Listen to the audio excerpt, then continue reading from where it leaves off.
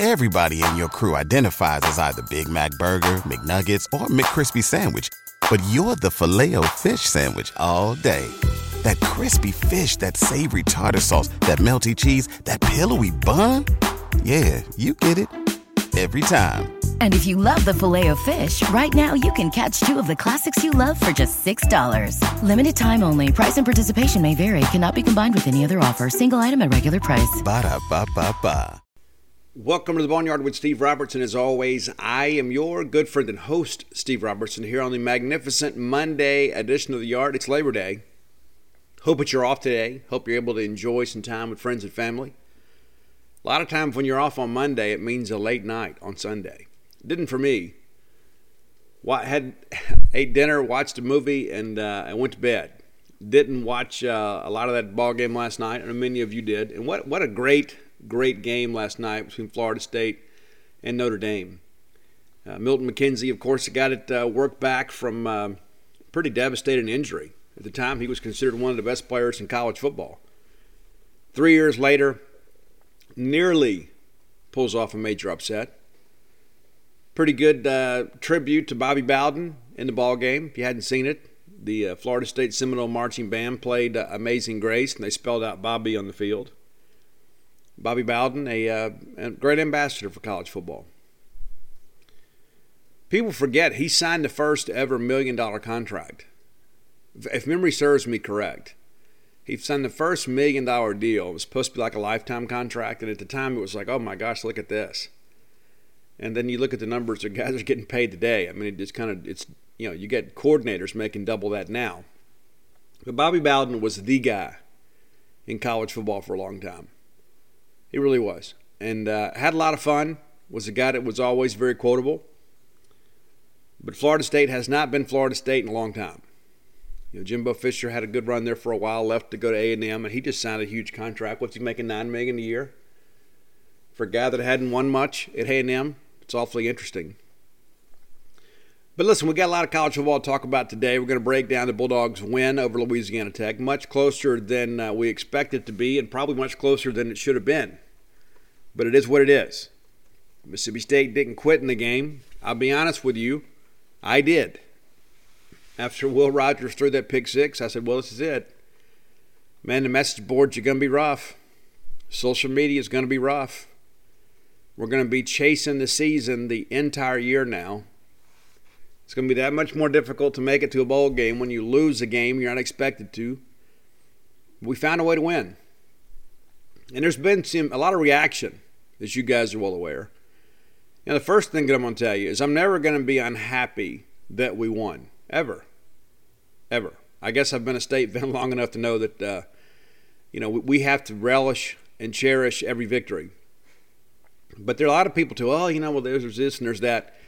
Listen, there's a lot that we can look at that ball game and kind of pick apart. There's a lot of things we can do better. And one of the first points that I want to make about the ball game is it's not like Louisiana Tech dictated terms to us. If you go back, and we'll talk about this over the course of the show, it was about our own inability to execute at times. It's not like Tech came in here and they confused us and that sort of stuff. There were some times that they kind of covered their coverages and disguised their coverages a little bit that caused Will to hang on to the football a little bit.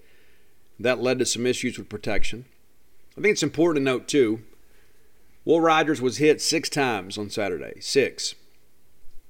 3 of those were sacks. A couple other times he was just hurried. But of those 6, 5 of the 6 came after at least 3 seconds of pass protection. One of them nearly 4 seconds of pass protection. A couple times they ran the kind of a prowler package of sorts. They basically didn't have anybody in a down alignment. You had guys just kind of there walking around and kind of confusing your splits a little bit because they didn't get lined up. They were just kind of walking around, similar to what Jolie Dunn did against Kentucky back in '97. They ran it. They were very successful with the stunts. That they really confused us at times with the stunts. But again, I thought actually, and maybe I'm in the minority, I think when you go back and you objectively look at the game and take the emotion out of it, actually the offensive line played really well at times, especially in the second half. They did have some issues early on. And to expect an offensive line, of course, that has 4 guys starting in new positions for the first time, not to mention Scott Lashley starting for the very first time, and actually earned some honors from the staff. I shared with you guys many times that I thought that the line was better, but it was probably the one unit on the offense I was most concerned about. Okay, that proved to be correct. But Scott Lashley was the guy I was probably most concerned about, and I really thought he handled himself well. We didn't have a lot of pressure off that right side. It wasn't perfect by any stretch of the imagination, but I thought Scott played well. I think that bodes well, for the future. And that whole pass protection thing, you're a unit out there. I mean, offensive line's got to block, obviously, and you got to have some backs pick up some blitz pickups. Quarterback's got to get the ball out on time. Will Rogers himself will tell you there were a couple times he held onto the football too long, and ultimately it cost us. There were a couple times, too, he tried to evade pressure and just wasn't able to get out of it. I mean, that's just kind of part of the deal. But in the second half, Mississippi State offensive line did not have a pre-snap penalty and allowed just the 1 sack. And when we're going to drop back and throw it 50-plus times a game, there's going to be quarterback pressure. Here's an interesting statistic that I kind of stumbled upon yesterday. It's kind of as preparation for the show. Just kind of looking to see, because of the fact that we are dropping back to pass a lot more often, are we really seeing that many more sacks? Are we seeing more quarterback pressure? And, last year the offensive line was, really a work in progress in many respects because of contact tracing rules. We never knew from one week to the next who was going to start. But let's go back to 2019. That's the Tommy Stevens, Garrett Schrader year. A lot of people thought, Garrett Schrader, more mobile guy, right?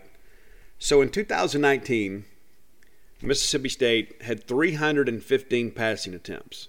315. We dropped back to pass more than that, obviously, because we did have some sacks, and there were some times that the quarterback would scramble. We had 315 passing attempts. That season, we allowed 31 sacks. 31. And that's in a 13-game schedule, right? But when you look at the average, it's basically 1 out of every 10 pass attempts we gave up a sack. I don't know if that's a number we can live with. But let's look at 2020. Against a SEC-only schedule plus the bowl game, right? Played a couple less games, but we dropped back to pass 557 times. That's just the passing attempts. 557 passing attempts in 2020. How many? So, based on the numbers, you would think, okay, we probably gave up 50-something sacks, right? Wrong. I was shocked by this, to be honest with you. We gave up just 34 sacks. So we gave up 3 more sacks. Yes, we played 2 less games. But percentage-wise, we actually didn't get sacked at the same rate we did in 19, despite the fact that we were throwing it almost twice as much. Interesting, to say the least. But the offensive line's got to play better. And they did in the second half. A lot of these guys, too, we mentioned not having a lot of experience. A lot of these guys, too, you've been in practice, and there's so much that goes on in practice. And listen, let's be honest, there's a different level of intensity on game day. You get out there and you're playing against your friends in practice, and you go at it pretty hard, but it's a little different deal on game day. And to give Louisiana Tech some credit here, too, they were better than I expected them to be from a personnel standpoint. 19 transfers. How many of you saw that? It's incredible to think about this transfer portal thing. And I think Louisiana Tech is probably a good example of a team that has really benefited from the transfer portal. A good friend of mine yesterday made a comment. He goes, the portal is going to create more parity in college football because you're going to have more Power 5 guys playing at a G5 level. Maybe they go somewhere and don't get the playing time they expect, and they say, well, let me just go somewhere else. And I think we saw that in week 1. You guys know Tulsa lost, right, to an FCS team. Washington loses to Montana. Washington State loses. Some other teams lost. And so we weren't one of those. And while there's a lot of warts on the game, I can look at this and say, you know what, this has got to be better, it's got to be better. We didn't have to lose the game to learn the lesson. And the Bulldogs are back on the practice field on Sunday, and I understand it was a very spirited practice. They'll enjoy a day off today. Mike Leach will speak with us later today. We'll have full coverage of that press conference over at genespage.com. If you're not a member, you certainly should be. That information will be free, though. Come by and check it out. Let's thank our good friends at Bulldog Burger Company. Had dinner there. Let me see. What do we eat there? Friday, maybe?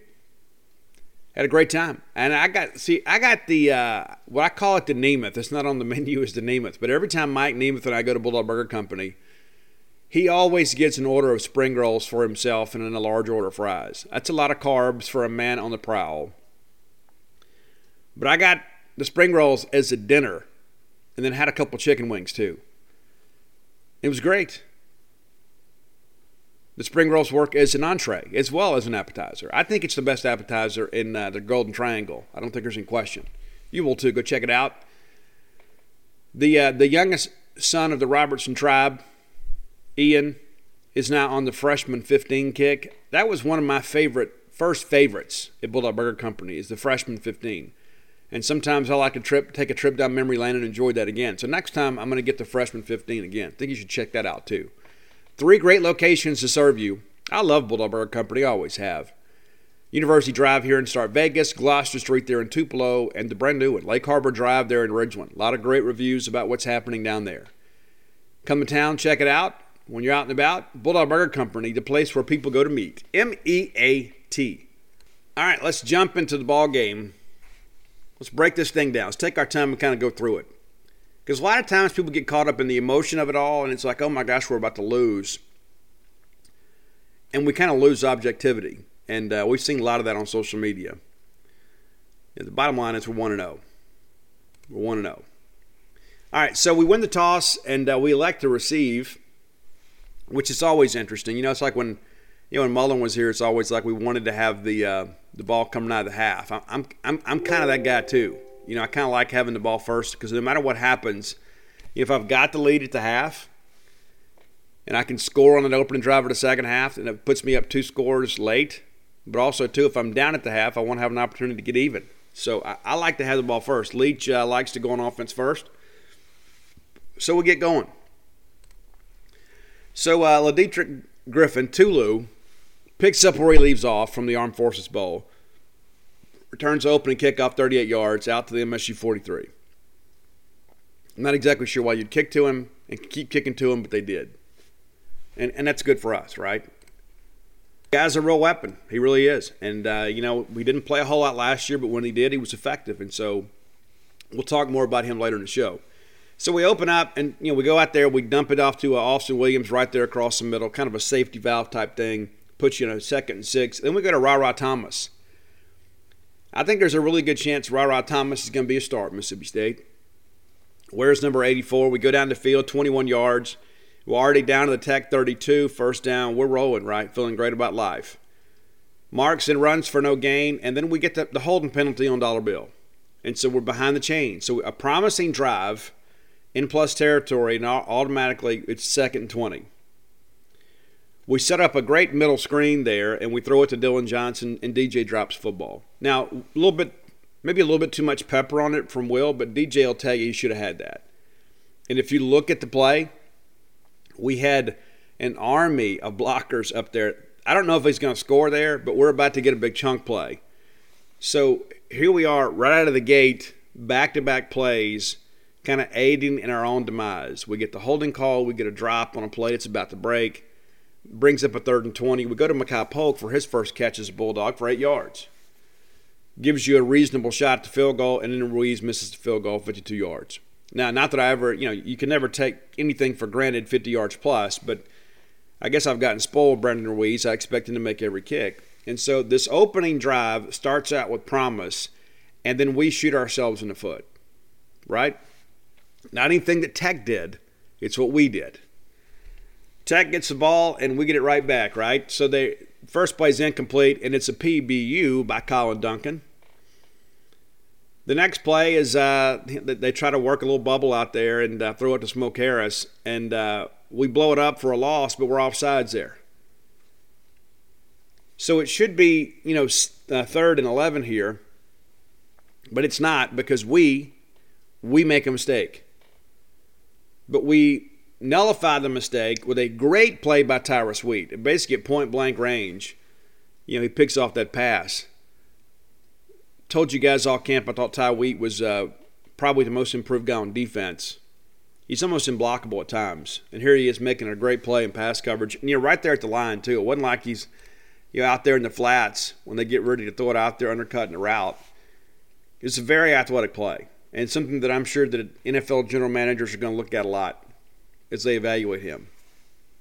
So we get out of that. Again, there's been 2 possessions, and Mississippi State's made mistakes on both of them, but it's a nothing ball game. We have the ball now plus territory. We start at their 40. We go to Tulu for 11. We're rolling. Complete to Polk for 4, and then we give it, and we drop back to pass, and Rogers runs for 6 and slides down. We're in the red zone for the first time. Go back to Polk for 9. Now we're to 10. We give it to Woody Marks, who I thought was outstanding. We've talked about in camp how he looks bigger, he's running stronger. You guys saw it on Saturday. Woody Marks is a better player than he was a year ago, running with a lot more confidence, running through people, and you really saw that on this 1st and 7 play, 1st and goal from the 7. We swing it out to Woody, and he blows up Cedric Woods at the goal line. Now, we go out of bounds there, but there was a message delivered there, not just to Louisiana Tech, but I think to everybody that, Woody Marks is a different player.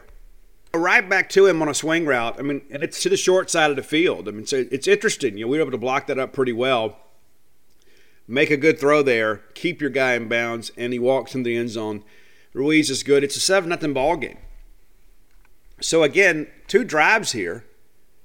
We're moving the ball pretty effectively.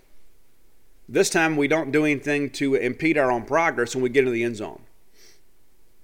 Louisiana Tech takes over at their 23. They complete to Smoke Harris for 2. Nothing there, really. Austin Kendall rushes for 2. We flush him. And then they get flagged with a holding penalty.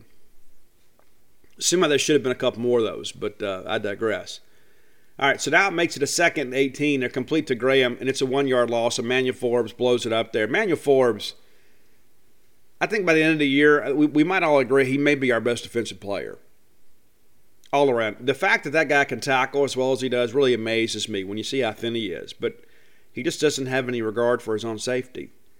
Darcel McBath's corners are going to tackle because Darcel McBath tackled. He's going to recruit that. He's going to coach that. And I think Emmanuel Forbes is really the kind of guy he's looking for, the long, lean, athletic corner that's not scared to get physical. Forbes really was on this play. So now it's 3rd and 19. They basically check it down. They get 9, and they punt. And then here we are again. We do Austin Williams is back there. It's a fair catch guy at the 26, and then we get flagged for holding, backs us up to the 15. Despite that, we put a couple things together here. Probably should have done much more. But again, this is a situation where we impede our own progress. We're complete to Polk for a yard out of the 16. We go to Jaden Wiley for 17. Get that ball up on the far side there, and we're off and running, right? We're up to 33. We're complete to Marks for no gain, and then we rush for 1 yard, and then we get sacked on 3rd and 9. And this is where they run the little stunt. They basically bring the mic and loop him around the left tackle. And so a lot of people initially, you look at that and you say, oh, well, Charles Cross got beat there. You know what? And that's how it looks. But the reality of that is if you look at Cameron Jones, who was playing left guard for really the first time in his career, you got to be at different levels there so Cross can pass his guy off and then get that guy the stunt looping around. Well, they just didn't communicate there. And so it's not just a Charles Cross issue. It's a left side of the offensive line issue, and that'll get fixed. Contrary to popular belief, Mason Miller is a really good offensive line coach. They'll get that handled. But they surprised us a little bit with it. And what do you do? If you're a defensive coach worth your salt and you look up and say, okay, listen, they got an offensive line up here that's got a lot of guys in different spots, communication may be a bit of an issue. So what do I do? Let me confuse these guys and see how well they communicate. So good call by Tech. It works out for them. And again, as the season goes on, we'll get better at that. So we punt. And then so Louisiana Tech gets the ball back. Very first play of the drive, they try to run a little option-style play, and the guys are too close together. The spacing's off. The pitch is hot. It gets loose. Aaron Odom recovers it down at the Tech 33. So 2 turnovers and 3 possessions for Tech. And listen, the charity wasn't limited to the guys from Ruston. We were very charitable too, as you guys are well aware. But here we go. We give it to Woody Marks, who goes for 9. We go back to Tulu Griffin for 20. So, we're going to be inside the 5 there. And what happens? We got a holding call. This one's on Charles Cross, backs us up 10 yards. The good news is it's not one of those where we were already in bad shape. We were in second 1 spot there as opposed to second 10, so we're not facing a second 20. It ends up being second 11. We go back to Woody Marks, who gets it for 14. Now we're rolling again. And we throw that great slip screen to Jameer Calvin, who exploded. And I'm going to be honest with you, I don't know if we have anybody quite like him. I felt the same about Micah Polk. Their skill set's much different. But Jameer Calvin's a guy that can run in traffic. I don't know that we have a catch-and-run guy. We've had a catch-and-run guy like Jameer Calvin, except maybe since Chad Bumpus. Now, I don't know that Calvin's going to have near the production that Chad did. But when he takes the inside screen there, that little slip screen, and gets inside, the guy knew how to navigate and knew how to set up his blocks, and he gets into the end zone. And he's awfully fired up there. If you watch that video interview we did with him after the ball game, he's a very intelligent and articulate young man. You can see why he gets it. He also is a Leach guy. It's a guy that understands the concepts, understands what's expected of him.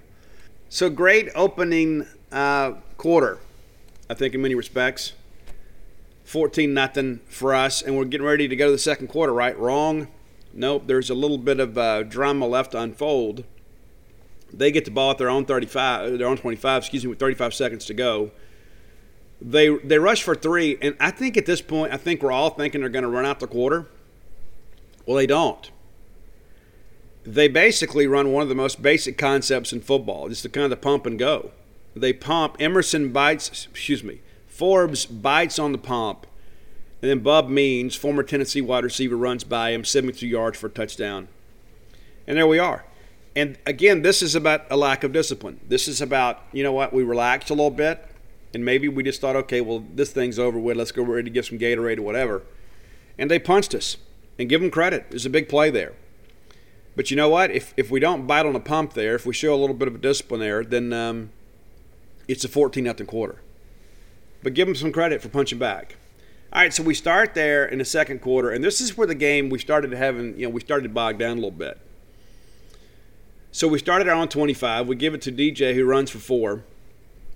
And then we throw the ball to Jameer Calvin, and he is initially ruled a reception there on the sidelines. And really, I like to see my guy working back to the quarterback there, just a little bit wide of the line, I guess.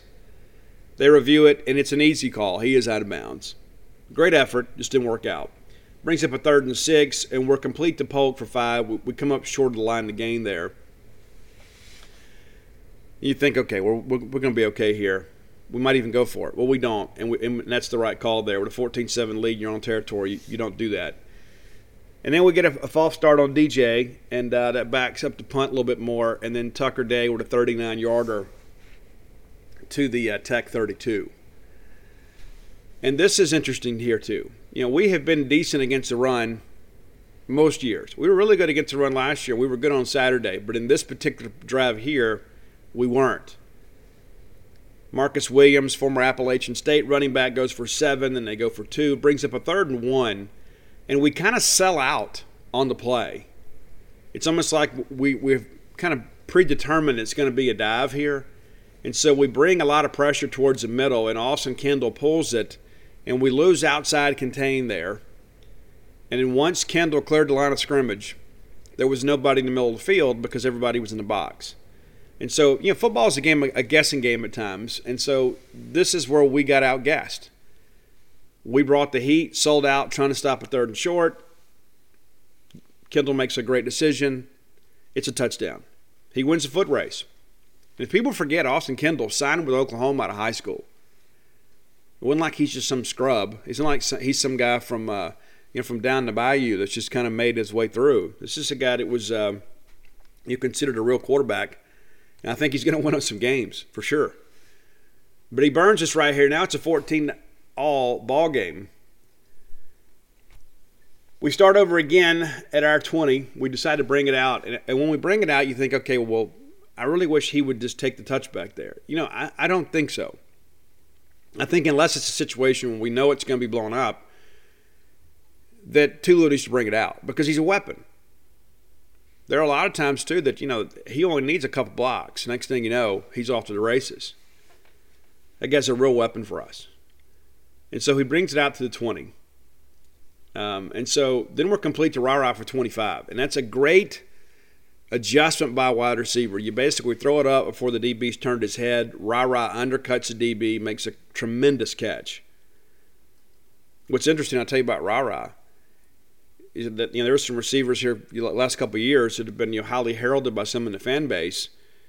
And Rodarius Thomas is a guy who was a late addition. Nobody even really talks about him. I think he only did one interview after he signed with Mississippi State. He's already got more catches than a lot of people's favorite receivers. Halfway through the first game. The kid's going to be able to play.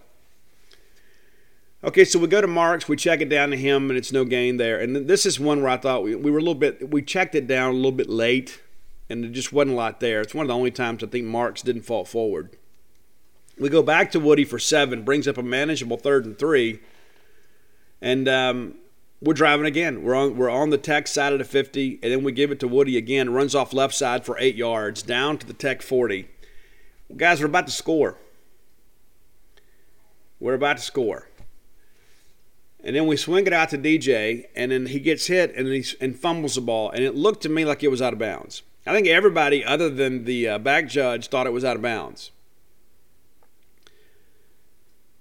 If memory serves me correct, the linesman rules 2nd down. He did throw his beanbag.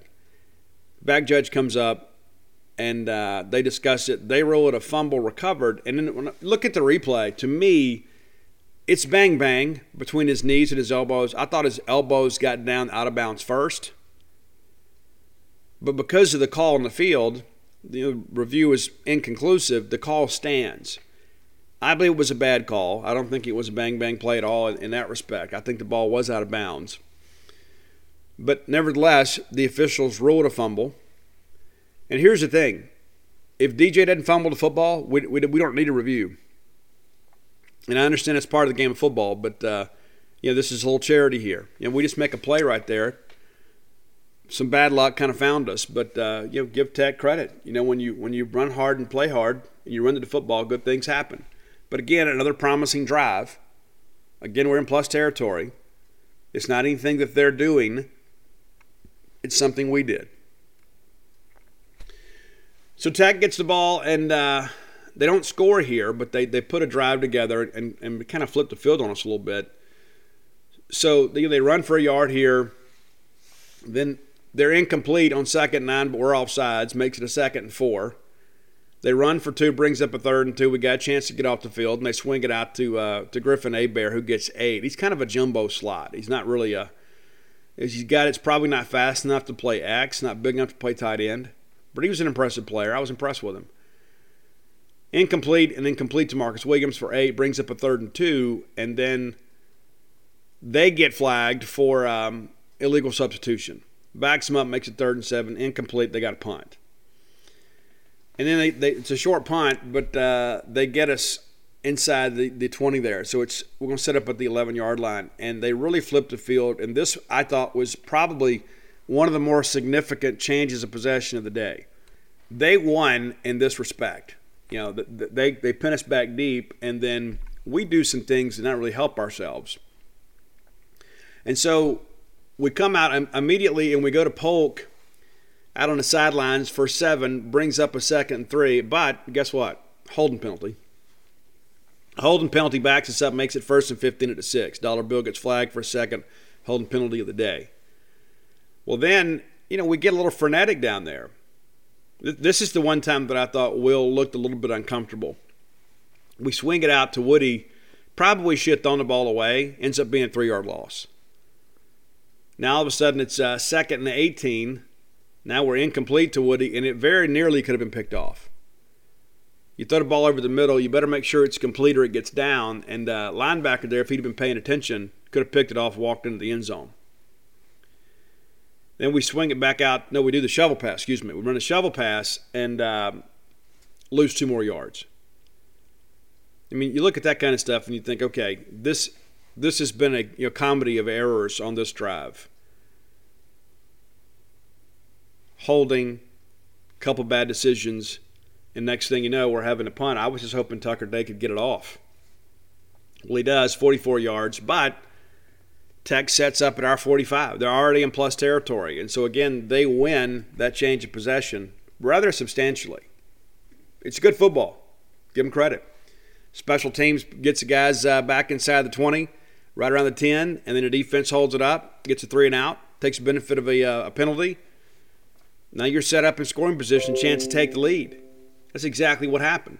They run for 6, run for 1, and then they beat Colin Duncan inside on the post to Smoke Harris for 24 yards. And he was open off the line. It really was.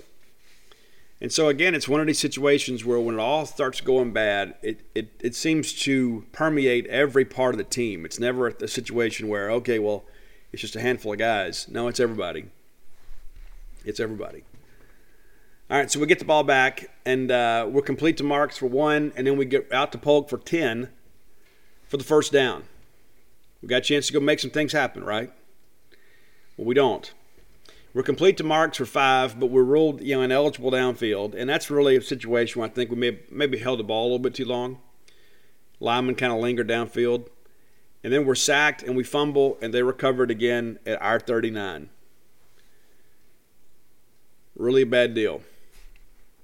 And it kind of felt like, at the very least, we're going to be down 2 scores here. But Mississippi State defense does a good job here. Absolutely does a good job here. Very easily could have folded right here, but we didn't. We didn't. So Williams runs for 4. They get flagged for a false start, backs it up, makes it 2nd and 11.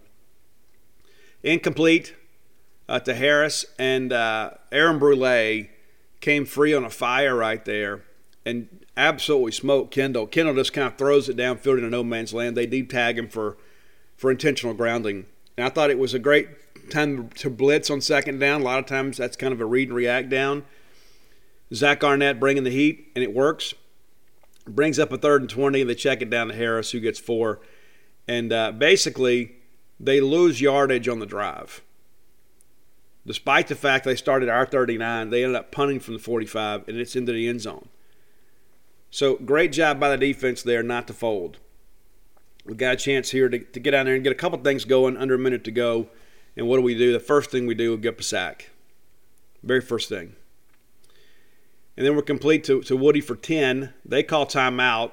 We're trying to run the clock out. And then we hit it down to Woody again for 23. And then Wiley for 15 in the half. So it's 21-14, and a lot of people are uncomfortable at this point, including me. Because I knew they were getting the ball first to open the half. But again, you go down through these drives and you look at this, a lot of this stuff is self-inflicted. I give Tech the credit for pinning us back deep and then, making us pay a little bit. We're trying to get out of the end zone. We're a little conservative in our play call in there. And then, we just didn't execute really well down there. And I give them some credit for maybe confusing the quarterback a little bit. But that didn't lead to points. That's really the only thing I look at and say, you know what, that wasn't necessarily self-inflicted. But even on that, we get a holding call. If Dollar Bill didn't get flagged for holding there, it's a 2nd and 3.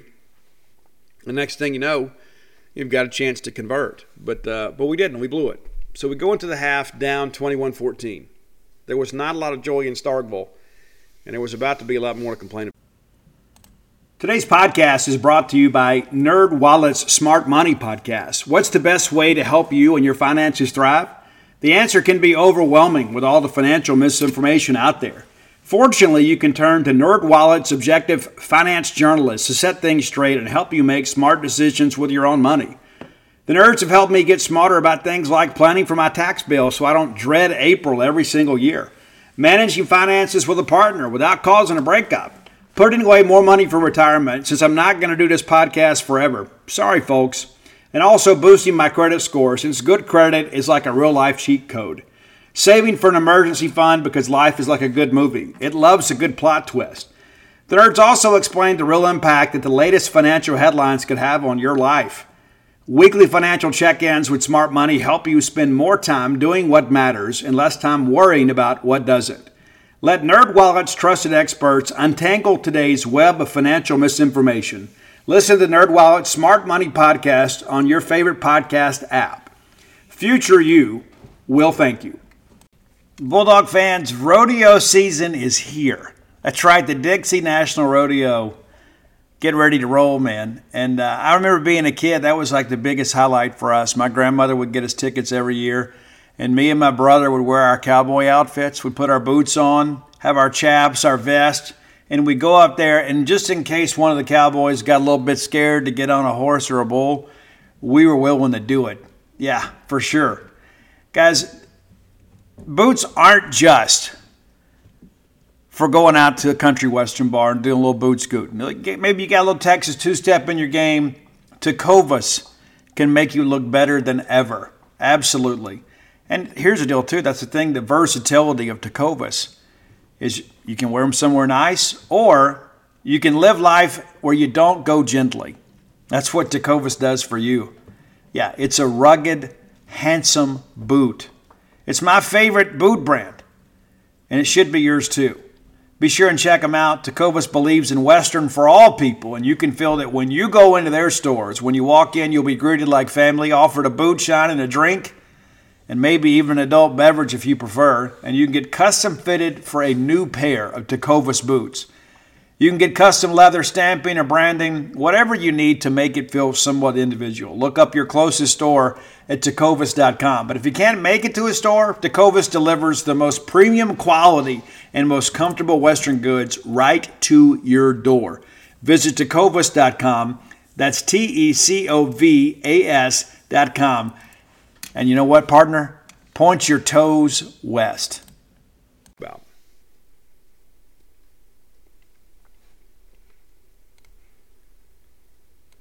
all right, so we get into the second half. And of course, we have to kick again. And Brandon Wees kicks it into the end zone. Maybe even through the end zone. He's really good at that stuff. that guy's an NFL kicker, in my mind. All right, so Tech starts. It's no gain on first down, then incomplete on second, brings up a 3rd and 10. We got a chance to get off the field. And I told Mike Nemeth, I said, if these guys go out and score on this opening drive, we're going to be in a world of hurt. Well, they didn't.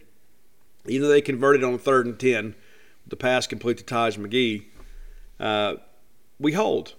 They run for 5, incomplete to Hebert, and then incomplete to McGee. They punt, and we've got it at our 21. So we got a chance to go tie the ball game. Doesn't quite work out the way we hope. We're complete to Williams for 7. We're back to Jameer Calvin for 7. First down. Woody runs for 7. And it's a 2nd and 3, very manageable. We're about to get off across midfield, and then there's a pre-snap penalty on Tulu. Backs us up, makes it a 2nd and 8. We're incomplete to Tulu. They ran a little bit of a twist there, too, nearly got the quarterback, had a hurry there. And then, the pass, Will Rogers pass complete to Dylan Johnson, and ends up being a sack after that and a fumble. But it ends up being reviewed because his arm was going forward, and we get a chance to punt, which ended up being big for us because it really felt like the world was caving in on us right there. So they get the ball back at their 25, complete to Harris for 11. Then they're flagged for an eligible downfield, makes it 1st and 15. Complete to Harris for 7.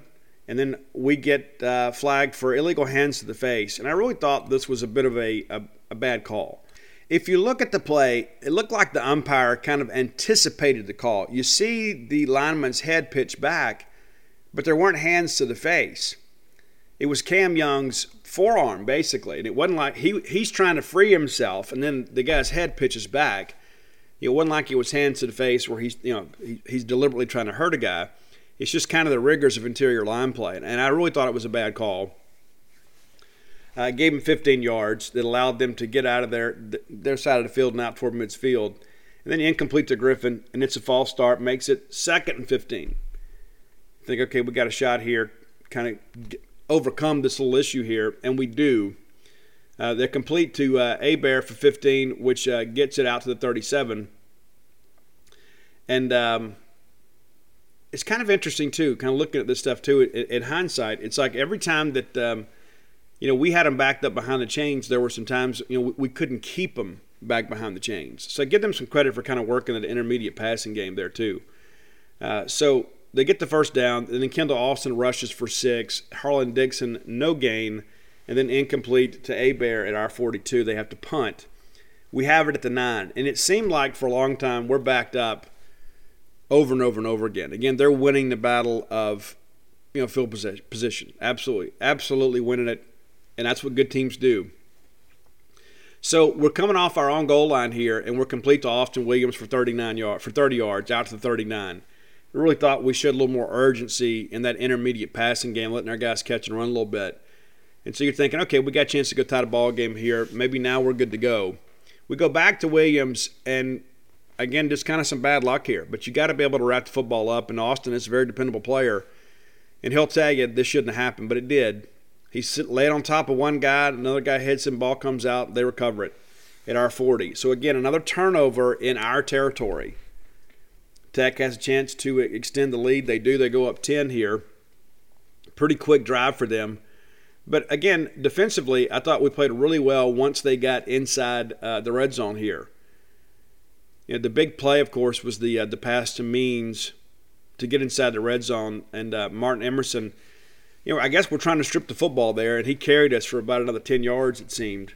It seemed like we just got to make a play there, and we didn't. And he nearly got loose, but we finally get him on the ground. And then it's Keon Brooks runs for 10 yards down to the 7, and you think these guys are finna put this thing in the end zone. But the Bulldog defense, again, kind of bowed their backs a little bit and said, no, we're not going to do that. They try to run a slant inside on Forbes. He breaks it up. They run for no yards, and then they check it down to Harlan Dixon in a great run and tackle in pursuit by Nathaniel Watson, who ran him down short of the goal line, brings up 4th down. They kicked field goal. And it really felt like the way our offense is playing at the time and the way that we couldn't stop shooting ourselves in the foot, that we might be in really bad trouble. That's how it felt. But business was about to pick up again for Louisiana Tech. So we get the ball at our 20. Marks goes for no yards, and then we're complete to Wiley for 17. We're out and running, right? And then we throw the pick 6 on 1st and 10. And that's the bigger issue I have with all this. Is it's a 1st and 10 play. Let's just throw it away. This is a bad decision by Will. Will will admit that. Throws off his back foot. Kind of got baited into the pick there, too. And Trey Baldwin picks it off, takes it back to the house. It is a 31-14 ball game. Now, at this point, I will be honest with you guys, Rose Bowl was no longer on the don't stop believing bandwagon. I thought the game was over. I'm not ashamed to admit that. I'm just glad the Bulldogs didn't quit. Then we learned a little bit about our team. So we get the ball back at our 25. We're incomplete to Wiley. We're incomplete to Rah-Rah. We finally complete the poke for 2. We end up having a punt. Not a good series by any stretch of the imagination. So now Tech is up 3 possessions with the ball to open the 4th quarter. Incomplete to McGee. And then they call PI on Jalen Green. And it was really one of those situations where he did impede his guy, but if he's playing the ball there, you're not going to get a call. But if you're out there basically just kind of blocking guys and not playing the football, they're going to flag you. They did, thought we earned it. And then they run for 5 there. So, we opened the 4th quarter, and I'll be honest with you, they started playing Don't Stop Believing. I wanted them to stop playing the music entirely. I was miserable at this point. Absolutely miserable. I knew what it was going to – I could already feel it. And you guys could too. Many of you left. You did. I won't give anybody any code of conduct. I won't. But at this point, it was an abysmal showing with Mississippi State, and we had failures on both sides of the football. There was no question. But it was us. It was what we were doing to us. Austin Kendall incomplete to Isaiah for 29 yards. Isaiah Graham it was, and that's gets it down to the Mississippi State 22. They run for 7, incomplete. Nice play there by Ty Wheat and Colin Duncan to make a play. And then incomplete to Harris, brings up a 4th and 3 at our 15. They kicked field goal. Now we're down 20. It's 34-14. And I remember thinking then, I even put this in my notes column, I said anybody that had any chance of a comeback has to begin with a touchdown on this drive. And, of course, Tulu Griffin runs it back to the Tech 21. I thought he was going to house the thing. But he got the crowd back into it, and then it showed the Bulldogs hadn't quit. We make short work of this thing. We're complete to Austin for 15 down to the 6. Woody runs for 5, then Woody's in the end zone. Now it's a 34-21 ball game. And, guys, there's like 12 minutes to go in the game. You're thinking, if we can just get a stop, maybe we can get back into this. Well, that's exactly what happens. Matter of fact, we get a 3-and-out here. Incomplete to Abear. Then Williams runs for 4. And then they're complete again to Abear. And Nathaniel Watson all up in his face there. Quarterback hurry. It's a 3-and-out, and they basically run a minute off the clock. Probably in hindsight should have run football. But they didn't. And listen, I don't begrudge anybody for playing to win, but sometimes discretion's a better part of valor. We get the ball right here, and I'm just thinking, if we go down here and score, you get the crowd back into it, our guys start believing again, their guys start doubting. Because remember, they were, a 24-point dog, and all of a sudden you start thinking, here we go again. But what really happened is you saw a difference in the strength and conditioning programs. Tyson Brown's efforts paid off right here in the fourth quarter, because Louisiana Tech was absolutely gassed on defense. We're complete to Ra for 9, and Woody runs for 3 to give us a first down out to the 35. We're complete to Polk for 7. We come back to DJ for 8, back to DJ for 5. Then we're complete to Jameer Calvin for 40 yards. And it seemed like Jameer Calvin, everything that he did was significant for us. It seemed like every play that he was involved in was a big play for Mississippi State. It's big. And we talked about Polk all fall. I wasn't sure Jameer Calvin was going to start until we got towards the end of fall camp, and all of a sudden he starts running with the ones, and I think you guys can see why now. This guy can really fly. And then we rushed with Woody for 5 for the touchdown. Now it's a 34-28 ball game, and you look at the clock and you're thinking, man, it's like 7 minutes to go. We just got to get a play here. We can get our offense the ball back. We got all the mojo right now. We got a chance to win this thing. As crazy as this has been and as bad as we played, we got a chance to win. It's not like we need an onside kick. We just need to go get a stop. That's exactly what we do. Incomplete to Graham, then complete to Trey Harris for no yards, and a great play by Emmanuel Forbes. Offsides on us on 3rd and 10, and Rodney Gross just kind of jumped the snap there just a little bit. But that play was going nowhere. And then it brings up a 3rd and 5. They decided to run the slant again, this time inside to Martin Emerson. Emerson makes a play. Ball was a little bit off target too. So they take over with 7:24. They punt the ball back at 6:07. So a couple of fourth quarter drives with a lead here, and you basically run off about 2.5 minutes of the clock. And not really good play calling. But you know what? We'll take it. We appreciate your contribution. And again, I understand, Skip, you're trying to go win. You're going to go play to win, not play to lose. Because as well as State was playing to run at this point, probably would have been it had run some clock down, but they would not have moved the chains. All right, so we come back, 6 minutes to go in the game. We got a good chance to win this thing. We're complete to Polk for 3 on the sidelines. He's out of bounds. We go back to Polk for 8. We're out of bounds. It's 41, and we're rolling. Then we're complete to Griffin, and this is where I really thought our perimeter blocking from our wide receivers I thought was really kind of unnoticed on Saturday. We did a great job to spring Calvin for the touchdown, and we do a great job here to spring Tulu for 18 yards. And it looked like he was about to take that thing too. I mean, he just seems to run at a different level. And he's added some muscle mass, and this is a guy too that we expect to be a real star for us this year. We have a lot of talent at the wide receiver position. I know it's been one game, but you look at this, you guys can kind of get a glimpse of some of the things we've seen in practice. Polk, Calvin, Tulu, those guys can play. And you know what Jaden Wally can do. We run DJ for 8 yards down to the 15, and it's 2nd and 2. And then it's interesting, they basically are in cloud coverage here. But Will knew exactly where he was going to go with the football, throws a strike, Wally grabs it, and it was not an easy throw. It looks easy from the sidelines. It's not so good from overhead. And you look at the fact that basically he had to rifle that thing in there between about 3 defenders. And it make the extra point. It's 35-31, and it just felt like at that point that we were going to win the ball game. Just needed to get a stop right. Well, this drive lasted forever, absolutely forever, right? So So we kick it off. Tech takes it 25. They're complete to Marcus Williams for 8. And you're thinking, let's just make a tackle at the clock run. Williams then runs for 3 for the first down.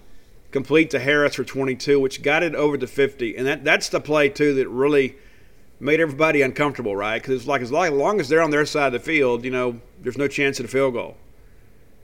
This is the one that really kind of kept them in it. Williams then runs for 3, and you can tell they're playing for a game-winning field goal. They're just trying to finish this thing up here. Incomplete to Harris. Brule in his face again. And then complete to Harlan Dixon for 2, which brings up a big 3rd and 7. We call a timeout here, set the defense. And it's pretty crazy. It's like we're just trying to get out here and make a play and get this thing over with. And the box score is a little bit difficult here, just so you guys know. It's like you're running through this thing, and then they get the chance to kick here, and it's going to be a 50, 55 yarder, 56 yarder, and then they move.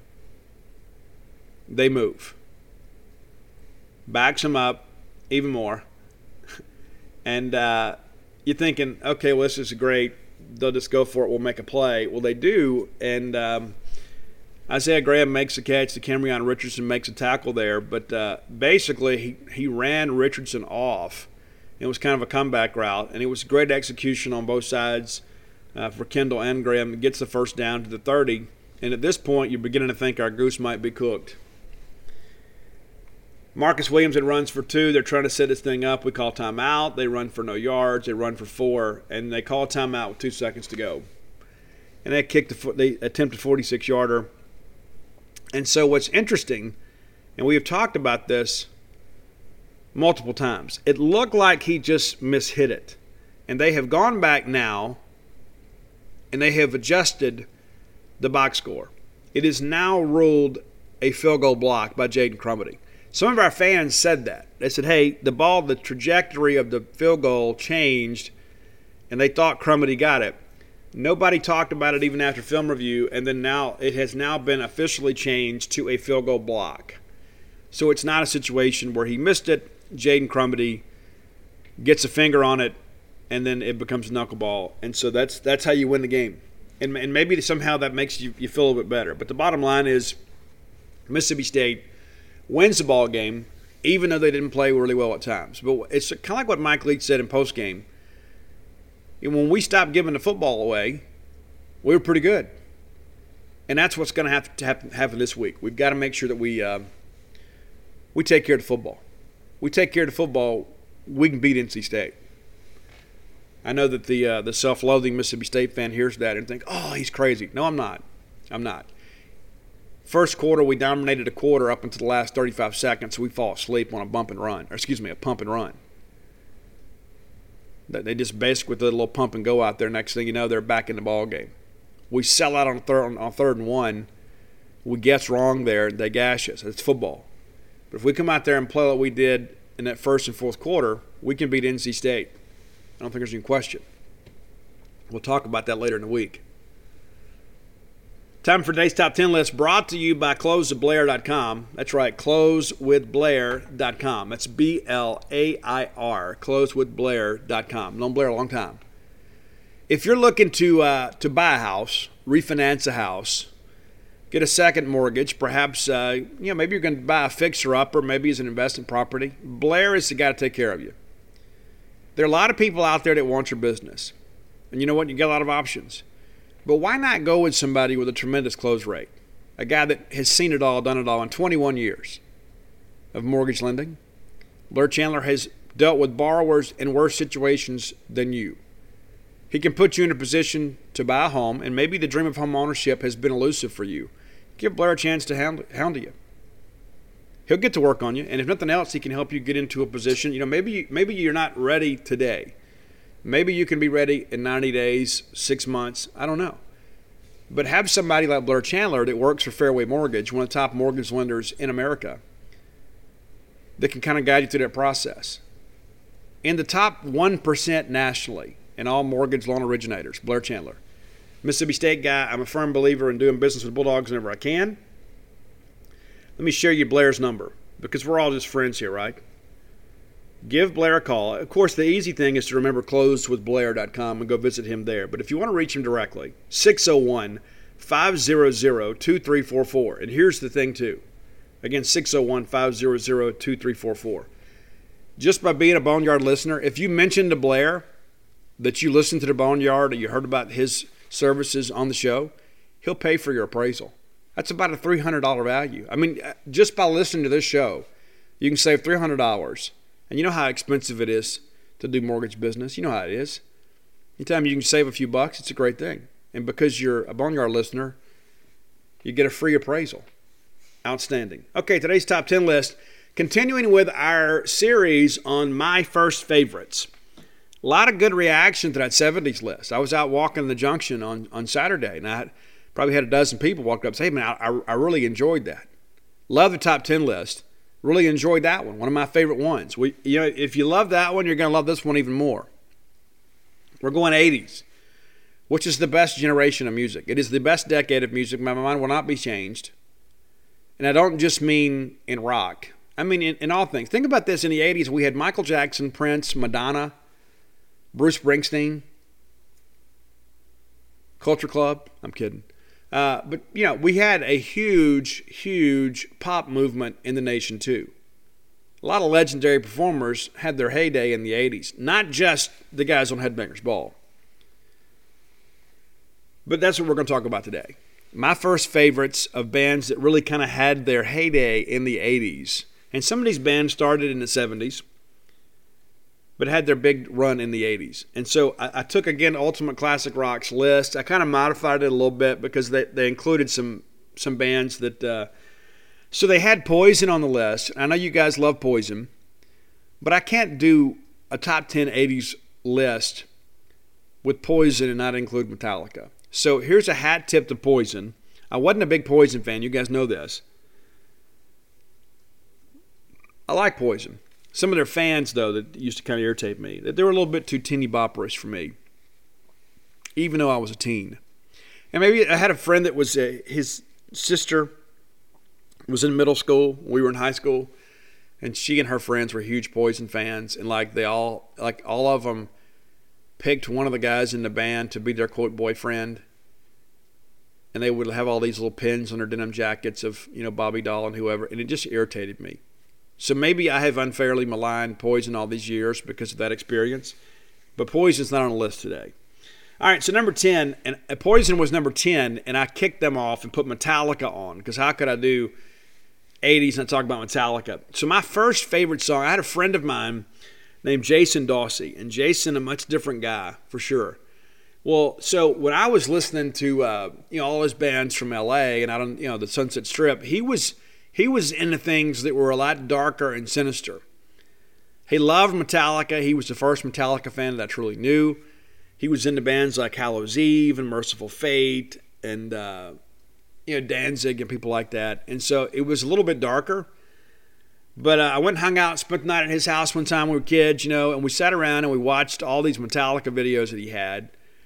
He had all these great bootlegs and things like that. And the song that stuck out to me first of Metallica is off the Kill 'Em All album, and it's No Remorse. And that's probably the only time that we may hear that on this show. It's not a huge hit from Metallica, but it was my first favorite Metallica song, No Remorse, off the first Kill 'Em All album, which is on Metal Force Records. Number 9, Scorpions. I think everybody's first favorite in the United States was Rock You Like a Hurricane. I don't think there's any question. It's a great song. It's a great video. I still love this. The Schenker brothers were incredible. And even now, the song holds up. You can put it on your radio and turn it up loud, and it still sounds like that you could hear it on the radio today. And you should. The Scorpions are awesome. I've had a chance to see them live. I've never met them. They're one of the only metal bands that I haven't met. But the Scorps are incredible. The Scorps, very consistent. There are a lot of bands out there that have like one or two good songs on an album. The rest of the album is filler. That's not the case with the Scorps. Number 8, Rat. And I remember when I first heard about Rat, I can tell you where I was. I was in Fort Walton Beach, Florida. at the Island Echoes condominiums with my dad and my sisters, and on our annual beach trip. And we didn't have MTV when I was at that point in our lives. And then, so any chance we got to watch MTV, and everybody's like, "Hey, why aren't you guys out at the beach?" Well, I'd rather watch MTV. So, and then that was when Round and Round was really getting going. And so Round and Round was my very first Rat favorite. It's not my favorite Rat song today, but it was my first Rat favorite. And, of course, Milton Berle's in the video. It's all insane. But number 7 on the list, and even though this is my favorite 80s band, it's Motley Crue. I had a friend named Mike Cook that his dad owned Joe's Restaurant there in Columbia, and Mike lived in my neighborhood. And Mike was a couple years older than me and always had the big boom box and had all the latest cassettes. And Mike turned me on to a lot of metal for the first time. And sadly, we lost Mike my senior year of high school to a tragic car accident. And a lot of times when I hear these old songs, I think about Mike, and I remember his friendship. And I miss that guy, I really do. But he's the first guy that ever played Motley Crue for me.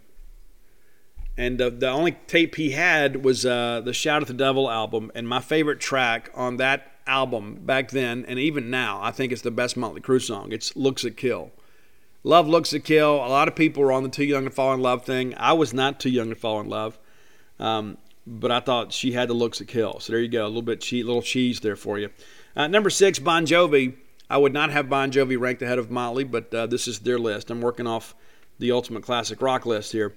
But the very first song that I heard by Bon Jovi that I really dug was Runaway.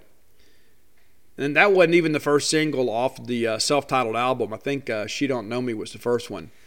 And then, of course, 7800 Degrees Fahrenheit came out, and then Slippery When Wet came out, and that really changed the world in many respects. Bon Jovi took over for a stretch there. Number 5, AC/DC. They had a great run in the 70s of Bon Scott as a singer. And I remember being a kid, and I was somewhat confused. It's like you go into the record stop. Back in those days, everybody sold records too. Like you could go to Gibson's, you could go to Rose's, you go to Kmart, TG&Y. Everybody sold music. Everybody did. It's not like it is today. Everywhere you went, you could buy records. And so everywhere I went, even though I was a younger guy buying albums, I saw this AC/DC Highway to Hell album, and it's like there's Angus Young up there with devil horns, and it just made me uncomfortable. And so I kind of avoided AC/DC for a little while. And then Brian Johnson comes in, and there's Back in Black, which is great, and you hear that everywhere. But really the first song that really drew me in and said, maybe I need to give these guys a try. For those about to rock, we salute you. Even to this day, I love that song. It gets me going. I get chills talking about it sometimes. That is just such a great anthemic song. And one thing I'll say about AC/DC, and this may hurt some feelings, there is a lot of filler on some AC/DC albums. There really is. And I know a lot of people are like, oh, Steve, they're great. They are great. They wrote some of the greatest rock songs of all time. But I think the record company was in such a hurry to capitalize on the success of Back in Black that they pushed these albums out pretty much annually. And I think there's some thin spots in some of those early 80s and mid-80s AC/DC albums. Back in Black was incredible. It is absolutely anthemic. But some of the other albums a little bit later, a little bit thinner. All right, number 4, Ozzy Osbourne. And, like everybody else, it's Crazy Train. And, Blizzard of Oz was originally recorded a demo when Ozzy was still with Black Sabbath. A lot of people don't know that. Like, he was going to do a solo album just really to branch out a little bit too, but also because he and Tommy Iommi just weren't getting along. And so Blizzard of Oz was actually going to be recorded then, and then it wasn't until after he was kicked out of the band, and that's when he found Randy Rhoads. It's crazy to think that if it had been released initially as planned, Randy Rhoads wouldn't have been on the album. Crazy Train, probably not even the same song. Number 3, and even though these guys got their big start in the 70s, and I'm going to kind of break the rule a little bit, I'm going to pull a song from the 70s. Van Halen, one of the best bands of the 80s. And they were a little bit different, of course. They weren't like those guys, even though they're from Pasadena, California. They weren't really lumped in, with the kind of the hair metal category. Because I think Eddie Van Halen's just completely different. I've always saw Van Halen as just a rock band. Like there's some bands that just don't fit the label, and that's Van Halen. Van Halen is not limited to a genre or a time in music or trends. There is a classic rock band. And I love Van Halen, and many of you guys do too. But my very first favorite song, I could never have said this years ago. My mom would have really been upset with me. But it's Running with the Devil off Van Halen 1. And there's not a bad song on that album. And I'll be honest with you, there's not a lot of filler on some Van Halen stuff. And you say, Steve, yes, there is. Like the Diver Down album, you got a couple of covers on there. But Eddie is so great, it doesn't feel like filler. You know what I'm saying? It's like when you hear 1984 in its entirety, the whole album is just absolutely incredible. And then, you can tell things were kind of beginning to maybe peter out a little bit later in the year with the relationship with David and Eddie. But even on the things that are just kind of okay songs, Eddie is so great, you feel like you've been given a gift. That is for me. I don't think there are bad Van Halen songs. I just don't. Number 2, Def Leppard. And I remember I was not a huge Def Leppard fan when Hysteria was breaking. I was back with Pyromania. And then after I bought Pyromania, I went back and bought High and Dry. And then it's like they got a little more poppy when Mutt Lange got involved. And then like all the preps started listening to it. And so I kind of rejected that, I guess because I was so judgmental as a kid. It was like I want my bands to be successful, but not too successful. Not so successful to the point that like people that irritate me become fans of the band, right? That's how I felt back then. I don't even care anymore. Listen to whatever you want to now. I don't care. I listen to what I want. You listen to what you want. We can all be friends.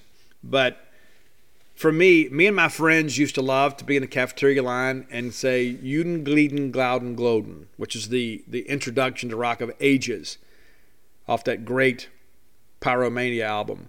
Now, my favorite Def Leppard song of all time is Photograph. I think that riff is just perfect. But Rock of Ages was the first one that pulled me in. And number 1, and this is one of those great moments in rock, man. I remember this like it was yesterday. I was at my dad's. We had gone to North Park Mall. We had spent some money at Bebop Record Shop and at Spencer's Gifts. Growing up in South Mississippi, unless we had a chance to ride over to Hattiesburg, we get a chance to do a lot of shopping. And they didn't carry a lot of stuff that we wanted because we were rock kids. And so we'd have to go to Jackson and buy stuff at the mall. And so we would save our money up every time I get to go to my dad's once a month. And I would spend every time I had at Bebop Record Shop and at Spencer Gifts because I had to get the newest stuff because Walmart didn't always carry the stuff that I wanted to hear. And so all that was over with. And we went back home to watch Headbangers Ball. And they debuted Welcome to the Jungle. And I remember thinking, where in the world has this been? What is going on? Guns N' Roses. And so the next day, I went out and cut grass and bought Appetite for Destruction on cassette. I went out and mowed somebody's yard to make $10, got a ride back to Bebop Record Shop, and I bought Appetite for Destruction. I still have the cassette to this day. But it was one of those moments where you think, this is incredible. And what's so weird about it is like I've talked to other people, and they said, dude, I remember when they did that too. I remember when they debuted it. I remember where I was and who I was with. And this is what rock music is missing today, is Guns N' Roses. And I don't mean Guns N' Roses is the reunion. We need a new band. We need somebody to come in here and be a new headliner, somebody to come in here and kind of turn this industry on its ear for a while. That hadn't happened in a long time. And so Guns was one of those bands. Listen, Metallica was rolling, Motley Crue was rolling, Rat. You had so many great bands that were headlining arenas and selling out concerts all over the country and all over the world. You had Whitesnake and Skid Row. I mean, there were people making millions and millions of dollars off rock. And then Guns came on and kind of spit in everybody's face because there was some authenticity with them. They were kind of the anti-Poison, if you know what I'm saying. It's like, you look at some of these guys like they're the Revlon rockers, right? And Motley's been labeled some of that too, but Guns was just, you look at those guys and you're like, these guys are singing about this stuff and there's some authenticity with them. I believe these guys. There's not just some cute guy up there with a teased up hair and a neon green guitar, playing and making it seem like that he's some kind of rocker. I mean, these guys are a little bit scary. And so it pulled me in, and I listened to Appetite Destruction in its entirety the very first time, and I sat down and I thought, this is going to be one of my favorite albums. And to this day, it still is. Because, there's no filler on that Guns N' Roses Appetite for Destruction album. There's a couple songs in Use Your Illusion 1 and 2 that I think are clankers, but Appetite for Destruction is basically, in many respects, you go back and think about like what AC/DC was with Back in Black and what Led Zeppelin was with Led Zeppelin 4. In many respects, that's what this GNR Appetite for Destruction album was. There you go. That's a top 10 first favorites for the 1980s. On Wednesday, we'll get into the 1990s. Be a much different sound, a lot of different stories. So there you go. That's a top 10 list brought to you by closewithblair.com. Next segment of the show brought to you by your good friends at Campus Book Mart. Stan and Man, Miss Kathy Brown, lovely, talented Susie, the whole crew there. Love them all. I do. They're like family to me, and I love going in there. They've been very, very gracious to me over the years. It's been a great partnership for us. And when you're in town, go by and see them. But if you can't make it to town, and maybe you just enjoy online shopping. It's like, you know what, Steve, I just don't want to put myself at risk or whatever. And I don't want to go to game day and be rushed. I don't want to have to worry about parking. I just want to get to my spot and enjoy the day. That's cool. Visit them online at campusbookmart.net. And by being a loyal Boneyard listener, we'll give you a phrase that pays. That's BSR, which stands for Beautiful Steve Robertson. And that'll give you free shipping on all orders over $50. Any order less than $50, absolutely incomplete. Again, that's BSR at campusbookmart.net. Let's take a look around the SEC to see how things went. There were some upsets in the league. And I'll be honest with you, I'm already in the hole, man, in our pick'ems over on Gene's page. I am. Because there were a couple games that didn't go the way I expected. And a couple of those probably surprised a lot of people. But of course, as we discussed on Thursday, Tennessee beats Bowling Green 38-6. Kentucky takes care of Louisiana Monroe 45-10. Arkansas 38-17 winners over Rice. That game was a bit of a struggle for a half, and then Arkansas took over in the second half. Alabama absolutely destroys Miami 44-13. And again, I think Miami is going to be good in their league. I think the days of the U are over. And they've been over for a while. I just don't think, until Miami really commits some resources to upgrading their facilities and that sort of stuff, it's just, it's not at all what it once was. They're just not that same swag about Miami anymore. And, of course, State beats Louisiana Tech 35-34. Missouri 34-24 winners over Central Michigan. I hate to keep belaboring this point, but I think Missouri is going to beat somebody that people aren't expecting, and maybe two teams. Auburn 60-10 winners over Akron. A good start to the Brian Harsin era there on the Plains. South Carolina 46-0 winners over Eastern Illinois. Good for Shane Beamer and his grad assistant quarterback. Georgia 10-3 winners over Clemson. Yeah, to be honest with you, a little disappointed that Georgia couldn't muster an offensive touchdown. But a win's a win, right? I mean, that's the thing, too. It's a top 5 win for Georgia. And then, you go read their message boards and people are like, oh, my gosh, we got to play better on offense. Guys, you just beat Clemson. Pump the brakes. Relax a little bit. You'll have time to get the offense going. Florida 35-14 winners over FAU. Emory Jones really struggled in this ball game. And Dan was asked after the ball game, any chance of 2-quarterback system? He's like, no, Emory's our starter. Guys, I was an Emory Jones fan when he was a recruit, and actually got a chance to see him in practice at Florida when I went down there to cover the Mississippi State baseball series down there a couple of years ago. And he just, the running aspect of it is next level. This guy is, with his own read, he is so slippery. But when you put him in a situation where the decision-making process can be a little bit convoluted, he struggles. Now, as far as when you roll him left and give him a high-low option, he's going to hit that right almost every time. But when you try to make him a drop-back passer, I just don't think he's comfortable. I just don't. All right, A&M 41-10 winners over Kent State. No surprise there. East Tennessee rolls into Nashville and blows out Vanderbilt at home 23-3. The Clark Lee era, not off to a good start. Now, I'm going to talk about this a little bit, too, just because some of you are aware of this, and maybe some of you have forgotten about this, but when State played Vanderbilt in baseball in Nashville, the Vanderbilt football players were on top of the Vanderbilt dugout and were incredibly obnoxious. And I don't just mean that just cheering for their team. They made some comments that were highly inappropriate, and I thought it was an embarrassment to Vanderbilt. And then just when I thought things couldn't get worse, after Game 3, the Vanderbilt football players, some of them, went by the Mississippi State bus, got into it with some of the Mississippi State baseball parents, began to run their mouth and really embarrass the university. And this was witnessed by countless people. And so I wonder, maybe when we get ready to go play them, maybe Logan Tanner and Landon Sims and those guys can go sit behind the Vanderbilt football bench. No, we're above that sort of thing. But it's so interesting that the Vanderbilt football players were so boisterous and so obnoxious about that series, and then they get beat by East Tennessee State. Right? Are you kidding me, guys? Maybe you don't come to baseball games. Maybe you should be in the weight room. Maybe you should be in the playbook. Maybe you shouldn't be wearing, some trucker outfit with cut-off shorts and work boots and a flannel shirt out there on top of a baseball dugout making negative comments about people you don't know. And so, yeah, I thought it was kind of funny. I did. I thought it was funny that Vanderbilt lost the way that they did because of how their players acted. And so karma's a real thing. You guys deserved it. And 11 straight losses now? 11 straight? Didn't win a game last year.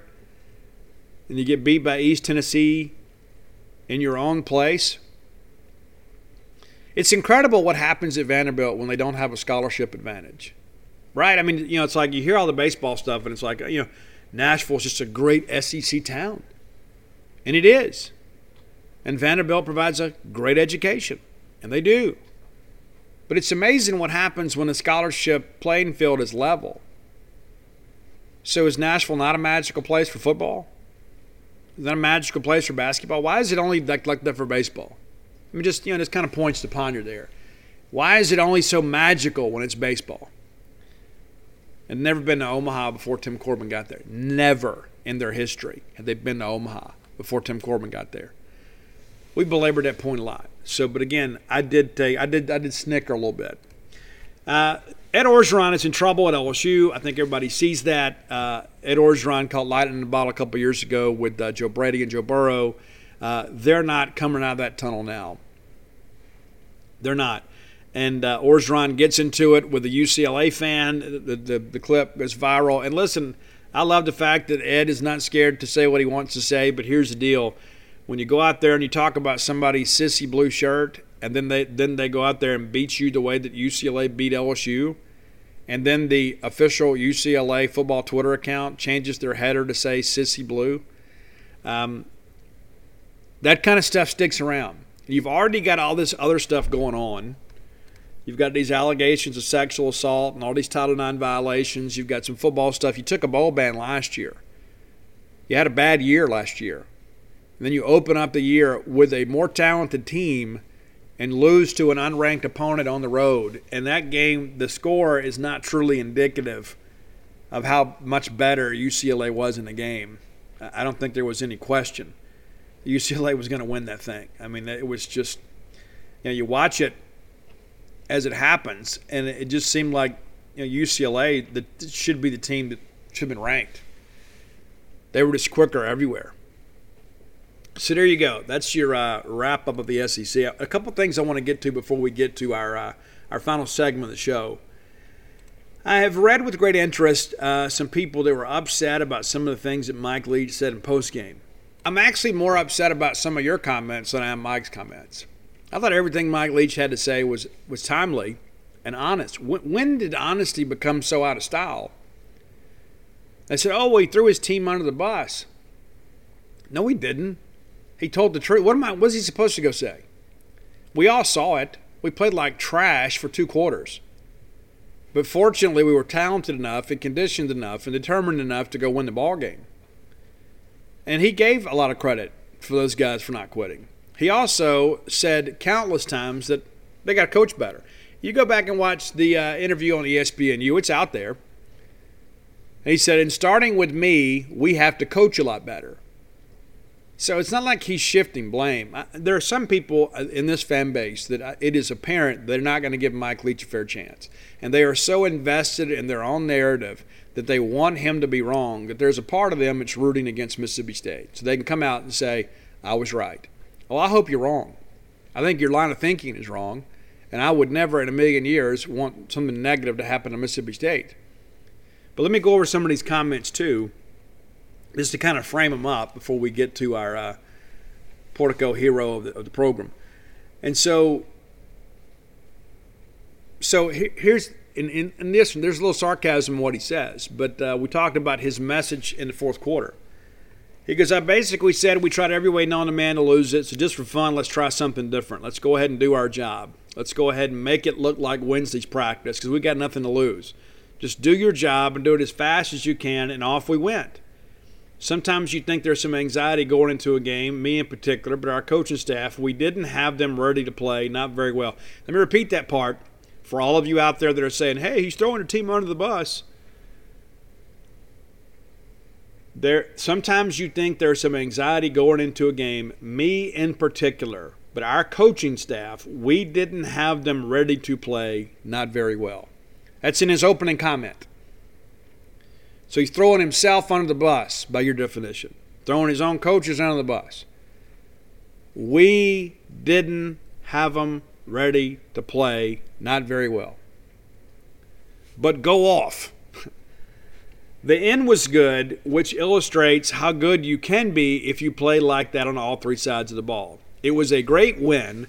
From what I understand, it's the biggest comeback in school history. We did have contributions on offense, defense, and special teams to win that game. The thing is, we squandered an awful lot, and we did it early, and we did it in a bad fashion. We've got to go back and coach better. I'm going to repeat that just in case you didn't hear it. We have got to go back and coach better. So 2 times in his opening statement, he references his coaching and that of his staff. Coaching. For whatever that's worth. I don't understand why we want to score a press conference. I mean, like if we go out and have a great press conference, are they going to put a few more points on the board? Does that change anything? We're majoring in minor things, people. Majoring in minor things. It's like we lose a ball game. Like, what would happen? It's like, listen, I love Joe Moorhead to death, but how many times did we go out there and play like absolute trash, and then Joe get up there and say, hey, you know what? We're going to point the thumb and not the finger. You know, he said all the right things, but you never saw it on the field. Oh, there's going to be accountability, but there wasn't any. And some of those same guys who are playing undisciplined football continued to play football under Joe. And so we get into some of that too with Mike, where he addressed some of that thing. So let me get into this next comment. And I think this is my question. You know, talked a little about them kind of opening up the vertical pass game a little bit. And he goes, hey, is that when we were giving it back to them at every turn? To turnovers. When we started to come back, it wasn't that so much. We stopped turning the football over is what he's saying. The starting point was we stopped giving it back.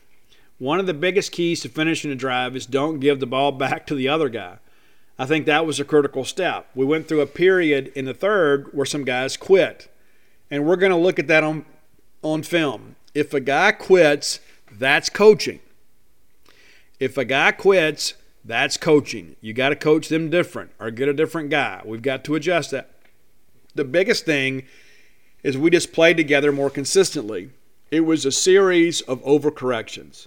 We went out there and we started pretty good, and we got up on them 2 touchdowns, and we felt like this is going to be easy. And some of the guys took their foot off the throttle, thought they'd start some screwy victory lap or something. And can you imagine doing that against Louisiana Tech, a team that drops players in the NFL every year and has upset team after team after team? One of the most brutal teams on earth to play over history. Nevertheless, we did that. After we took the foot off the throttle, we panicked. And it was team-wide. It wasn't specific side of the ball. Then we tried to make too much happen, and the thing blew up in our face. In the fourth quarter, we settled down. We played fast for the full quarter and made up a lot of lost ground and really played well that fourth quarter. If we only get half of that, we're a better team. We get 4 quarters of that, we're a great team. Louisiana Tech has a lot of experienced guys. They've got a bunch of seniors. They've kind of exposed some of our immaturity. We're growing. We're getting there. They play like guys who have played more football. And then I get in here and I go read some of the commentary on social media. And, I look at some of the stuff that is posted in some of these Facebook groups. And I had to go back and read the press conference transcript again. I'm like, was I asleep during this? I mean, I'm sitting there. I'm ready to go get in the air conditioning because it's been a long and humid and hot day. I'm ready to get home and get something to eat. And I went back and read the transcript again. I'm like, what did I miss? What are they talking about? And the truth of the matter is they're wrong. They're wrong. And then I do the Facebook Live last night. I got people who are, hey, Steve, do we think we should trade quarterback? Are you what? Should we change quarterbacks? Well, let me guys tell you this. Number one, you don't have anybody else ready to go, first of all. But secondly, let's look at something here, okay? Because I think we have lost a sense of reality in some respects. I think sometimes our emotions get the better of us and think, oh my gosh, we almost lost Louisiana Tech. Who can we blame? I don't know. Let's go blame the quarterback. Well, I'm not going to blame the quarterback. How about that? Let's look at the actual numbers, okay? Let's go look at this and let's be objective about this. Let's all take a deep breath together, okay? All right? We're going to look at the numbers objectively. Let's look at the individual numbers for Will Rogers. Will Rogers was 39 of 47. That's 8 incompletions. At least 3 of those were drops. At least 3. 2 others were throwaways, and you had to pick 6. So basically, our quarterback went exactly where he wanted to go with the football about 44 out of 47 attempts. 44 out of 47 for 370 yards and 3 touchdowns. It's like sometimes we think we see that pick 6, and listen, it was awful. There's no defending that play. It's a first down play. You got 3 more downs figured out. You throw the ball away. Will made a mistake in his 7th start of his career. The guy hadn't played a lot of college football. He made a mistake. And fortunately, we lived to tell about it. But it's like that play, it's like it erases everything else we did. I don't know if you know this. He went 10 for 10 in the 4th quarter. 10 for 10. And he won the game. He wasn't alone, but he won the game. We had 3 sacks on the day. At least one of those is his fault. We're holding the ball too long. A couple other times, we got beat. They beat us on that stunt. We adjusted to it. We didn't give up. The second half, offensive line played really well. If they don't, we don't win the game. But I want to go back and look, too. Again, 370 yards, 3 touchdowns. Crazy numbers. And you look at these great receivers that we have, and you can see that there are more big numbers on the way. There's no question about that. But let's take a look at last year. Individual game summaries for Will Rogers. And this is the kind of stuff, too, I just laugh. All right, so last year against Kentucky, 43 yards. Texas A&M, he's 15 of 18 for 120. Against Alabama, he's 24 of 37 for 147 in a reserve role. Vanderbilt, his first start, 35 of 46 for 226 yards and a touchdown. At Georgia, 41 of 52, 336 yards and a touchdown. That's some people figured, this is our guy. He's our quarterback. We should have beat Georgia. Then we go to Oxford. He's 45 of 61, 440 yards, 3 touchdowns. Completion percentage a little bit better there. We win that game, right? And so the biggest game he had, numbers-wise, last year was against Ole Miss, 440. Now, granted, they were a bad defense. But my point being is that he has his best game as a collegiate player, and some of us want to bench him. Now, I'm going to say this, and I don't mean to hurt any feelings. I just want you to use a little more discretion in some of your commentary. And it's some of you guys have never played sports, even in the high school level or beyond. And that's not to say you don't know anything about sports. I'm not trying to suggest that at all. But there are a lot of people that never coached or played, maybe beyond like the little league level. And again, I'm not saying that to be negative. It's just a reality. But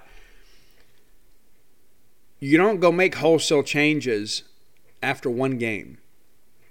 You've had the benefit of fall camp to see these guys in practice. Listen, they've all had a chance to compete. Okay, your best players are on the field in the starting lineup now. And it's not like we just picked a team and said, okay, you go try it. No. Guys, they have been practicing all throughout the month of August.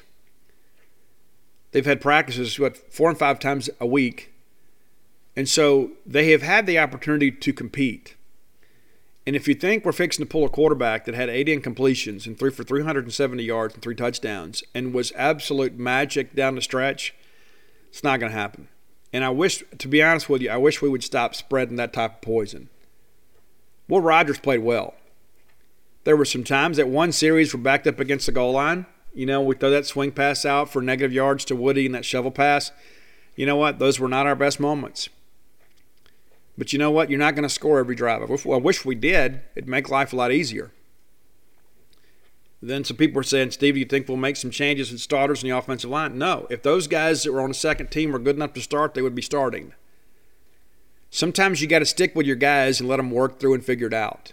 And again, the offensive line had some struggles in the first half. In the second half, they were outstanding. And so, again, let's see what happens this week. NC State's going to be better than Louisiana Tech. And you know what? Mississippi State's going to play better than they did last week too. So we'll see. This is the one game we've been worried about most of the year as far as the non-conference goes. So we'll see how things progress. But no, we're not going to change quarterbacks. I mean, the numbers and the results are what if I had told you on Friday, hey, we're going to score 35 points, you're going to say, you know what, we're going to win that game going away. We didn't. We won 35-34 because we gave them some big plays on defense. And you know what? If I'm going to have issues early, I'd rather have them on defense because I know that Zach Arnett's going to fix them. And it's not like they had these sustained drives. They hit us on a couple of big plays. When they had it, when we made them drive the field, they couldn't do it. But we give them the short field and they score. And so I'm not worried about that. I think it's just time for us all to take a deep breath, kind of move forward and understand, hey, this is a team that is going to have to win the games it's supposed to get to a bowl game. From the beginning of the year, everybody said, you know what, hey, probably going to be a 7-5 type team. And you know what? We went out there and played like a 7-5 type team yesterday. And again, I give Tech credit. They're better than I expect them to be. But at the end of the day, it was about what we didn't do rather than what they did. And that's what coaching will do. We'll fix that. Time for the final segment of the show, brought to you by Portico. You guys, I've told you guys before, if I was moving to Starkville now, I would move to Portico. It should be so much more convenient. Not that I don't enjoy the place that I have, but I would like to be closer to campus. 1.1 miles from campus.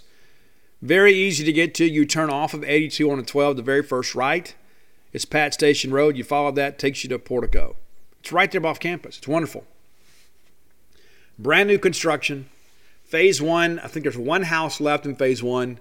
Phase 2 up and running now, getting ready to roll.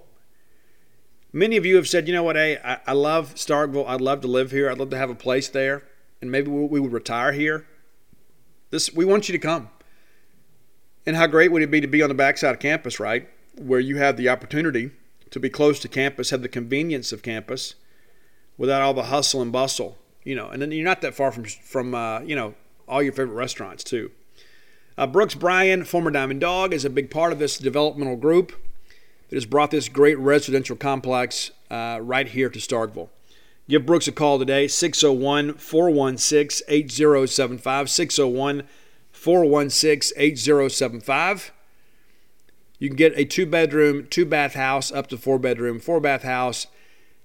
It's right here where you want to be. Make Portico your next move. All right. Today's hero is a guy that I had a chance to interview several years ago, Hol Granger. You probably read that as Hol Granger. It's Granger because he is a Cajun. And I interviewed him years ago and quoted him in a couple books of mine. But Hol Granger was a guy that really changed a lot of things at Mississippi State. And so, as you guys are well aware, from 1940, we win the 46 Egg Bowl. We didn't win again until 1964. And for those of you that lived through that, my hats are off to you because you are better people than me. I cannot begin to imagine going all those years and never having a chance to celebrate winning the Golden Egg. It's incredible. So Hol Granger was a guy that was, largely recruited by a lot of southern schools out of Oberlin, Louisiana. State went down there and signed the whole backfield, the entire backfield of the team, and got some good players out of the deal. But so when Oberlin High School was, kind of a powerhouse, I guess, in those days. They won the state championship in 1961, and it is the only state championship in Oberlin High School history. And then Hol came to Mississippi State, was part of some great teams. In 63, we tied Ole Miss in Starkville.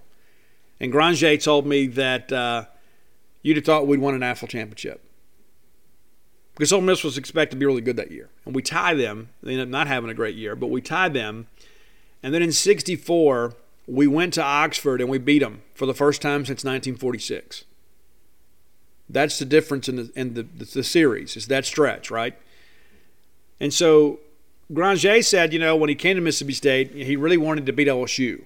Really wanted to beat LSU because he was a Louisiana guy, and of course they weren't as serious about him as Mississippi State was.